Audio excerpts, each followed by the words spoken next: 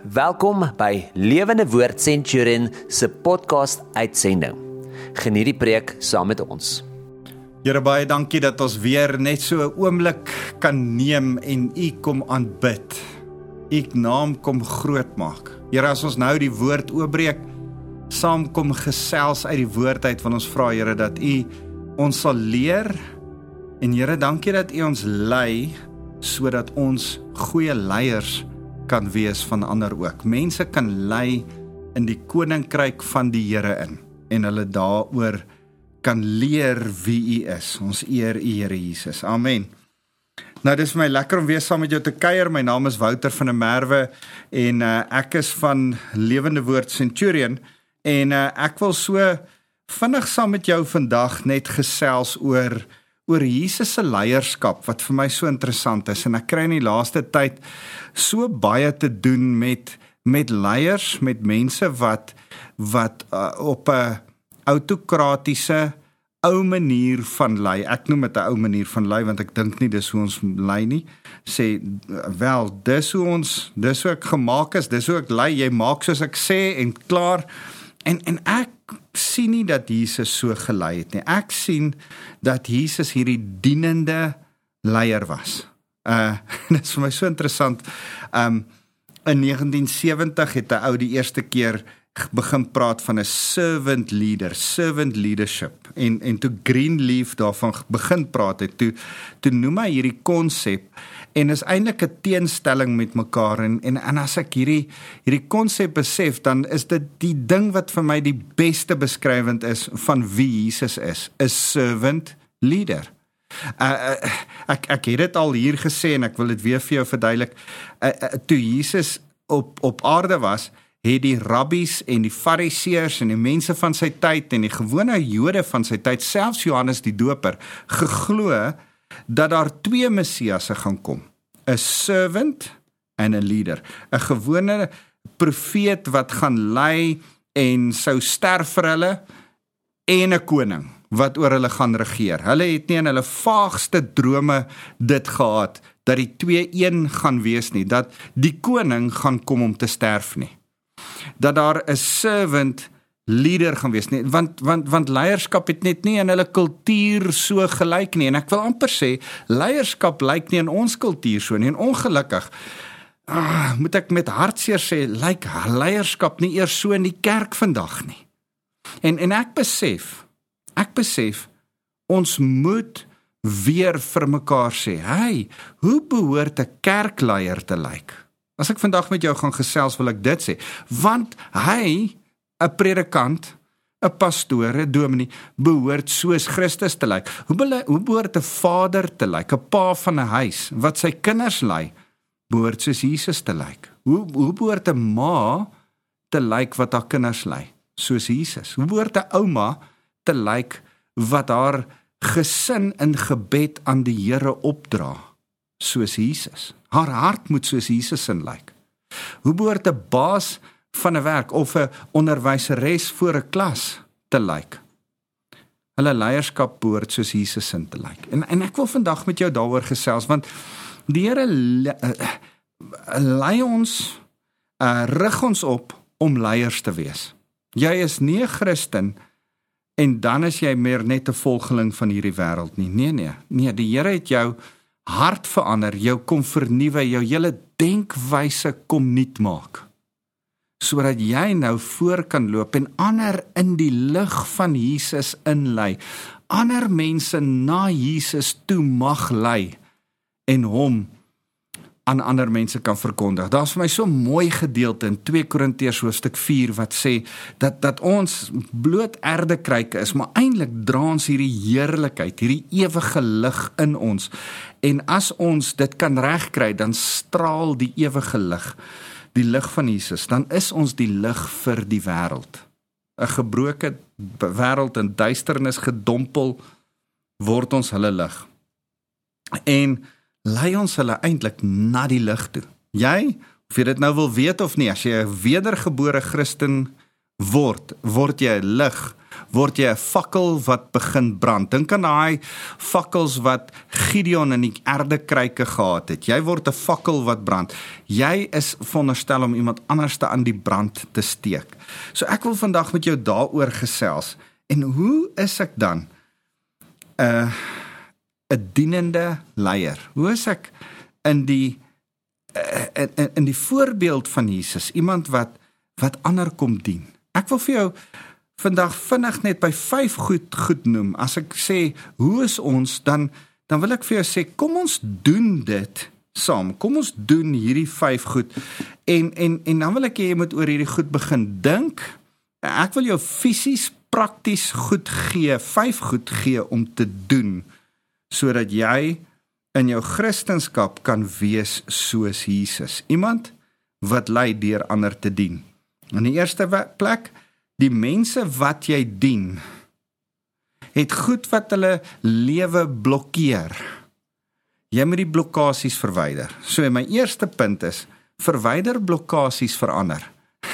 As jy iemand wil lei, help dit om die blokkasies te verwyder. Kan ek vir jou sê, as jy 'n blinde vandag sou lei, gaan een van jou eerste, grootste, vinnigste take wees, is om die meubels gou uit die pad uit te skuif wat moontlik in hierdie blinde se pad kan wees.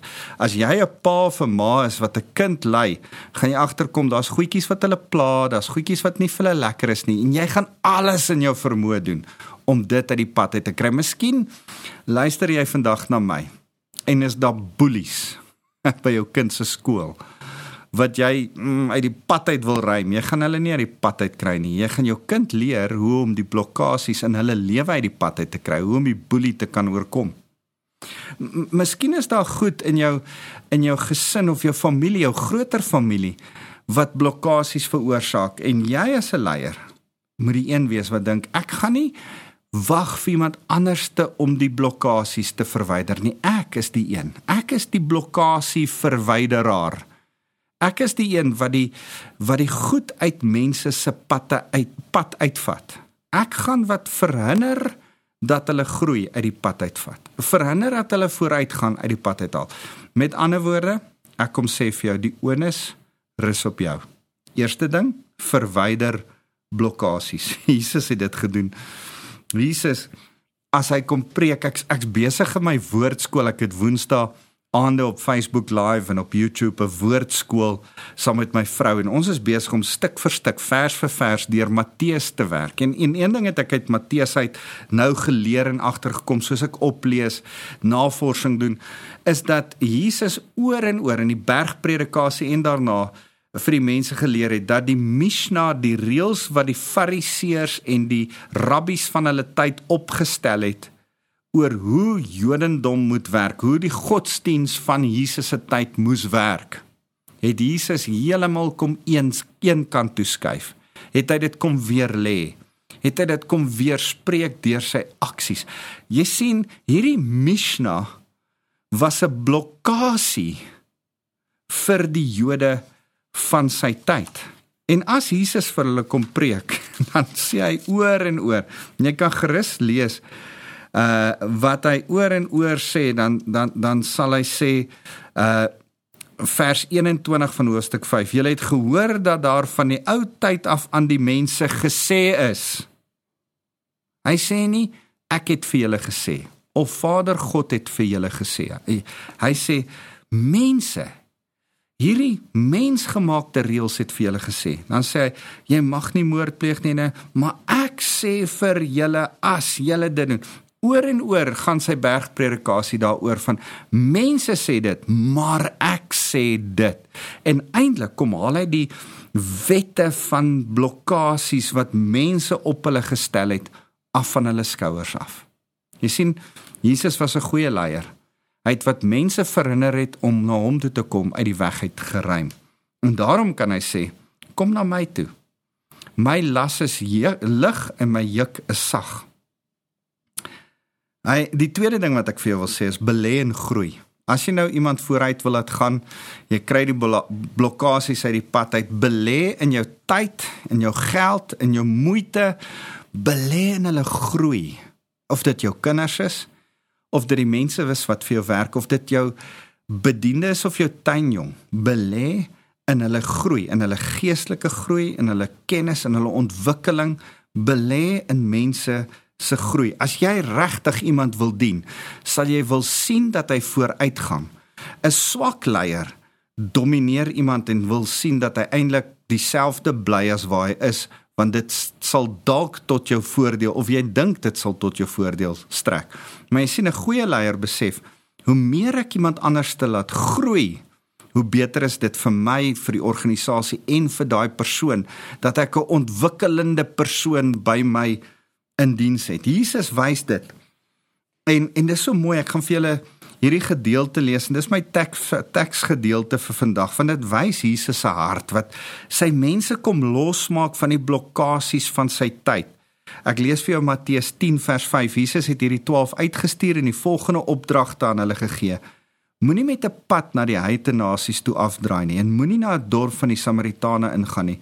Fokus, gaan liewer na die verlore skape van die volk Israel toe, gaan verkondig, die koninkryk van die hemel het naby gekom. Dis my en jou se boodskap. Gaan verkondig die evangelie.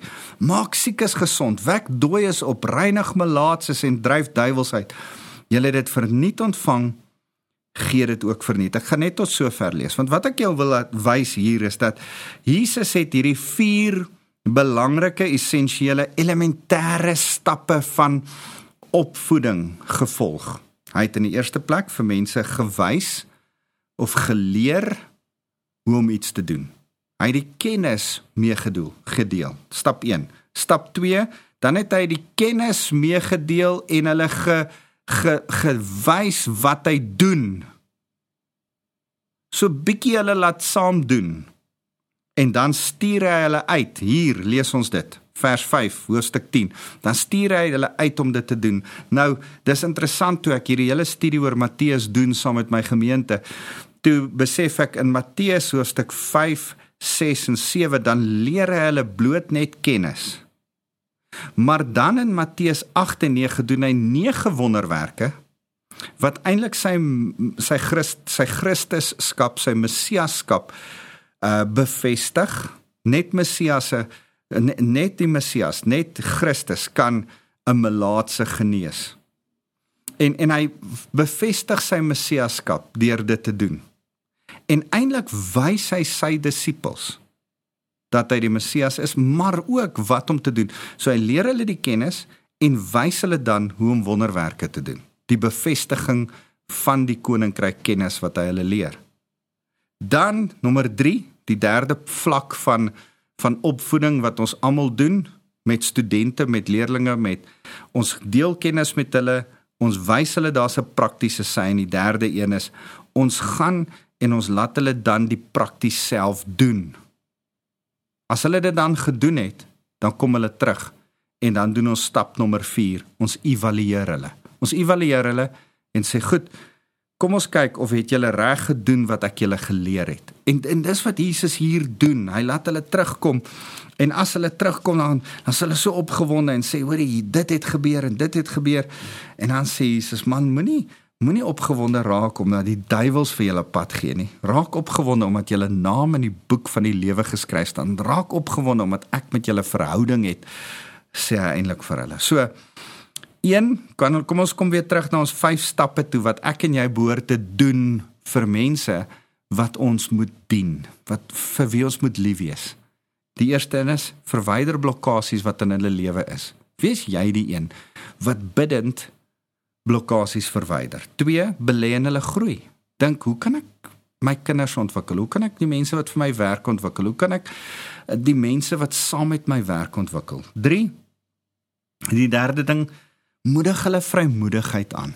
Moedig aan dat die mense self dink en doen. Weet jy wat, ons domineer nie mense nie. Ek dink so aan Tannie Gerda Lightkeep, 'n tannie wat so baie in my lewe ingeploeg het en my geleer het van gebed. Sy's nou al oorlede, maar sy het my so baie van gebed geleer. Tannie Gerda het altyd gesê, if you dominate, intimidate and manipulate, you make people dumb. En ek wil vir jou sê, in daai tyd van Jesus het hierdie fariseërs en skrifgeleerdes die mense gedomineer, hulle geïntimideer en hulle gemanipuleer met die wet, en die meeste van alles die wet oor die Sabbat, en hulle het die mense in absolute vrees gehad. Weet jy dat daar 1500 reëls was oor hoe om die Sabbat te onderhou? So, jy het nooit geweet watter reël oortree jy en watter een nie. Jy was dit bang om op die Sabbatdag jou kop by die deur uit te steek.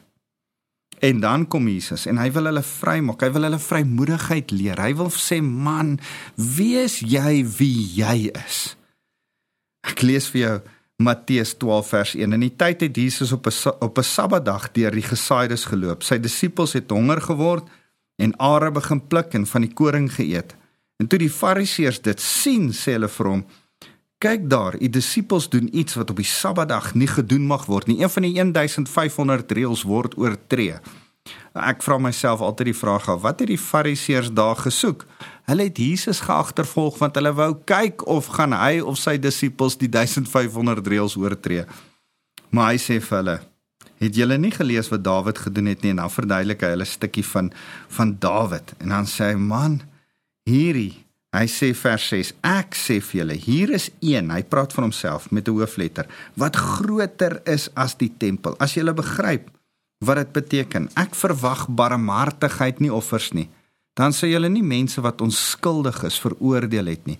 Die seun van die mens is immers die Here oor die Sabbat. Hê vrymoedigheid om op 'n nuwe manier te dink en te doen in Jesus Christus. Moedig dit aan by die mense met wie jy in verhouding staan. So, die eerste een is, verwyder blokkasies. Die tweede een, belê in hulle groei, soos wat Jesus gedoen het. Die derde een is, moedig mense aan om vrymoedigheid te hê, soos wat Jesus sy disippels gehad het, om vrymoedig in 'n nuwe manier te dink en te doen. Die vierde ding wat ek vinnig vir jou wil sê is, bou 'n nuwe kultuur, bou 'n nuwe manier van dinge doen, bou 'n nuwe gesindheid, bou 'n nuwe manier van ons familie doen goed so. By ons werk is dit die manier van lief wees vir mekaar, 'n manier van hoe ons mekaar hanteer. As ons kultuur kan bou, my en jou werk is om 'n kultuur te bou. As jy mooi kom dink wat Jesus kom doen het, toe hy die koninkryk kom vestig het hy in die Joodse kultuur van reëls en regulasies, 'n nuwe kultuur van genade en liefde, kom bou, kom leef, kom wys, hy het dit kom dien. Deur sy dien het hy hierdie kultuur kom vestig onder sy disippels. Vir my, terwyl ek oor hierdie sit en dink, en met die Here oor hierdie spesifieke ding praat, van Here, hoe bou ek 'n kultuur van liefde onder die mense wat vir my werk, onder my gemeentelede, onder die mense vir wie ek lief is, onder my familie, onder my kinders. Here, hoe bou ek dit? En die Here sê vir my, deur te wys dat die wat nie lief is nie, vir mekaar ook by mekaar te kan wees.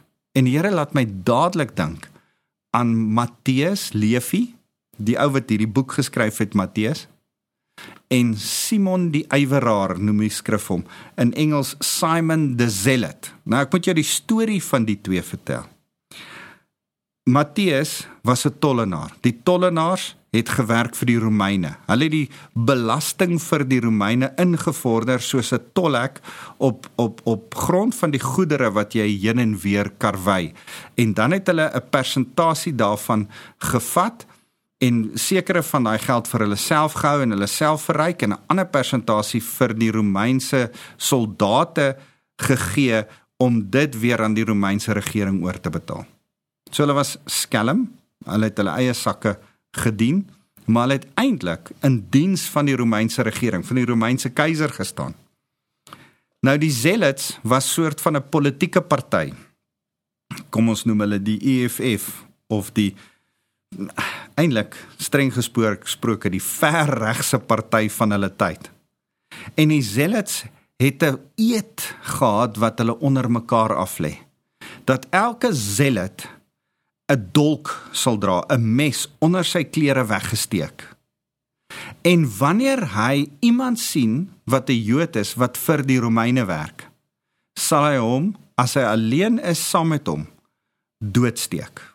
Sal hy hom sal hulle sy dolk uithaal en hierdie ou dadelik doodmaak. Dis die zealots se pledge aan mekaar, hulle belofte aan mekaar. So kan jy jouself indink, Jesus kies 12 disippels, onder hulle kies hy een wat eintlik in diens was van die Romeine, en onder een van hulle kies hy een wat eintlik 'n belofte gemaak het, dat hy iemand wat in diens was vir die Romeine, sal doodmaak sodra hy hom sien. Dis vet en vuur by mekaar. Jesus sit hierdie twee by mekaar. Dis 'n sluipmoord wat wag om te gebeur. Dis 'n risie, dis 'n gemors. Die twee is van verskillende politieke partye. Die twee hou nie van mekaar nie. Hulle haat mekaar. Stel jouself voor, ek het 'n Vryheidsfront ou en 'n EFF ou en ek maak hulle albei deel van my baie geslote spannetjie van 12 en ek sê, goed, julle moet nou saamwerk van nou af. So, ons gaan vir mense bid, ons gaan vir mense kos gee, julle is 'n geslote spannetjie nou by mekaar. Nou, inteendeel, nog verder, mense wat mekaar fisies wil doodmaak. En dis wat hier gebeur.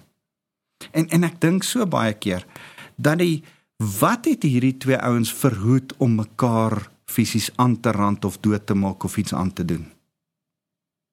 Die liefde van Jesus Christus. Sy heeltyd liefde inspreek, daar wees, by wees, totdat hulle nie meer anders te kan om vir mekaar ook lief te wees nie.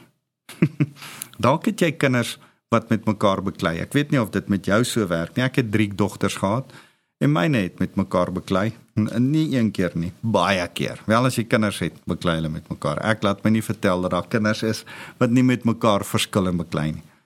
Miskien het jy familie wat met mekaar tans vassit. Dit gebeur. Miskien het jy personeel wat nie van mekaar hou nie en met mekaar beklei.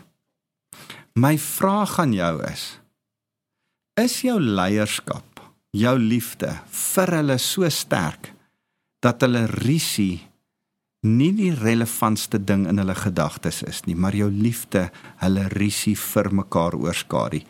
Kan hulle in die lig van jou liefde agterkom dat hulle risie eintlik dom is, eintlik nie so belangrik is nie? Maak jy 'n verskil deur jou liefde daar waar daar risie is? Ek besef, Jesus het op so 'n manier 'n kultuur gebou. Hy het gekom en gesê, ek gaan nie beklei nie, ek gaan nie veg nie, ek gaan nie met julle stry nie, ek gaan nie aan die een kant of aan die ander kant kies nie. Hy het gesê, hy het nie sy politieke partye bekend gemaak nie. Hy het nie gesê, ek is vir die Romeine of ek is ook gee my ook 'n dolk, laat ek kom ook. Nee. Hy het gesê, ek gaan julle almal in liefde bedien en akkommodeer. Dit is waar hy was.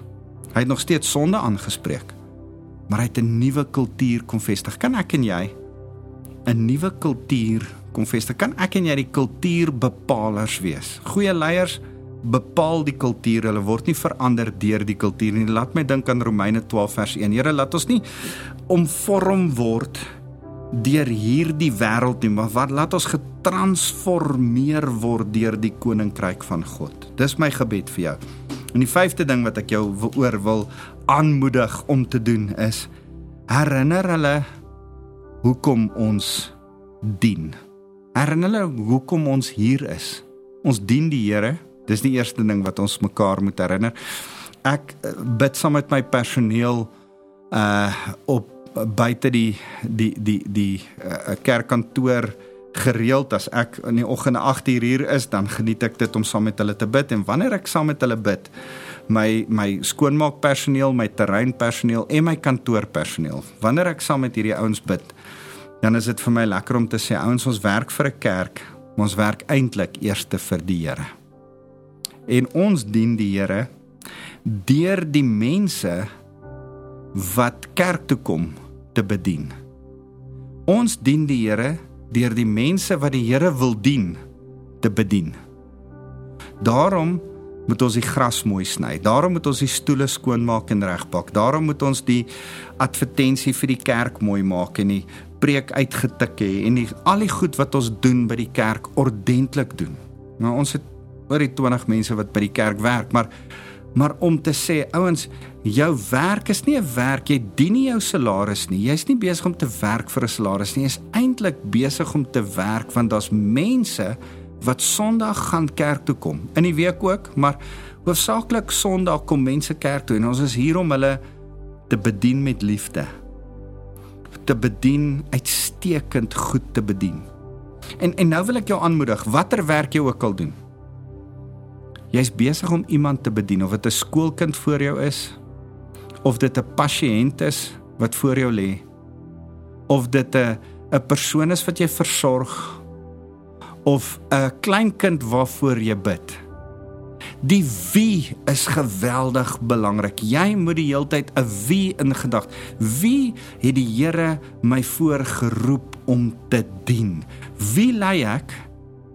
En terwyl ek hulle lei, is ek eintlik besig om hulle te dien. Dis 'n vraag wat elkeen van ons elke dag vir onsself moet oorvra. Ek wil dit by jou kom vasmaak. Ek wil hê jy moet elke dag doelbewus vra, wie dien ek? En partykeer is dit meer as een groep mense. In my geval het ek 'n groep ouderlinge wat ek bedien. Het ek 'n Neville Norden wat my pastoor is, wat ek graag wil dien. Hy's my leier, ek wil hom graag dien. Maar ek dien ook as die leier my personeel wat vir my werk. My leiers van my gemeente wat hier is en help op Sondag. My gemeentelede dien ek, my gemeenskap dien ek. Ander pastore van ander gemeentes dien ek deur 'n goeie pastoor te wees en hulle goeie raad te kan gee. Ek dien hulle op die manier. So, het jy al ooit gedink van as jy ordentlik die Here dien, watse mense, wie is die mense wat jy dan dien deur jou leierskap? En ek wil hê jy moet jou doelbewus self hierdie vraag afvra, want jy sien Matteus 5 vers 14 sê dat Jesus ons die lig van die wêreld gemaak het wat moet gaan skyn in 'n duister wêreld daar buite. Kan jy vra wie? So ek wil jou gou weer vra, kan jy lei soos Jesus, jou lig laat skyn soos Jesus? Deur in ander mense blokkasies te verwyder. Nie wag dat iemand anders dit doen nie. Jy help om die blokkasies te verwyder. 2, belê in hulle groei. Help mense ontwikkel. 3, moedig hulle vrymoedigheid aan om te praat en hulle self te wees. 4, bou 'n nuwe kultuur. Bou jou manier van doen, nie die ou manier van doen nie. Bou 'n nuwe manier, 'n liefdevolle manier van doen. Jesus se manier. En 5, vra wie? Wie dien ons? Ons het nodig om gereeld met mekaar oor hierdie goed te praat en mekaar aan te moedig. Mag ons lei soos Christus gelei het, of ons nou 'n pa of 'n baas of 'n pastoor of 'n wie ook al is. Mag ons lei in liefde soos Christus. Here, ons wil vir U kom dankie sê dat U lig in ons harte skyn om deur ons in die donker wêreld daar buite te skyn. Here, maar laat ons dan soos U skyn, want dis wat heerlikheid is. En Here, gebruik ons kragtig. Here, kom en draai ons lewens om, sodat ons vir mense kan lief wees, soos wat U lief was vir mense. Here, mag U elkeen wat nou na my luister, kom seën met die liefde van God ons Vader. Mag hulle die genade van Christus kom beleef, ons leier. En mag hulle deur die Heilige Gees gelei word om U liefde uit te leef. Ons loof U naam Jesus. Amen.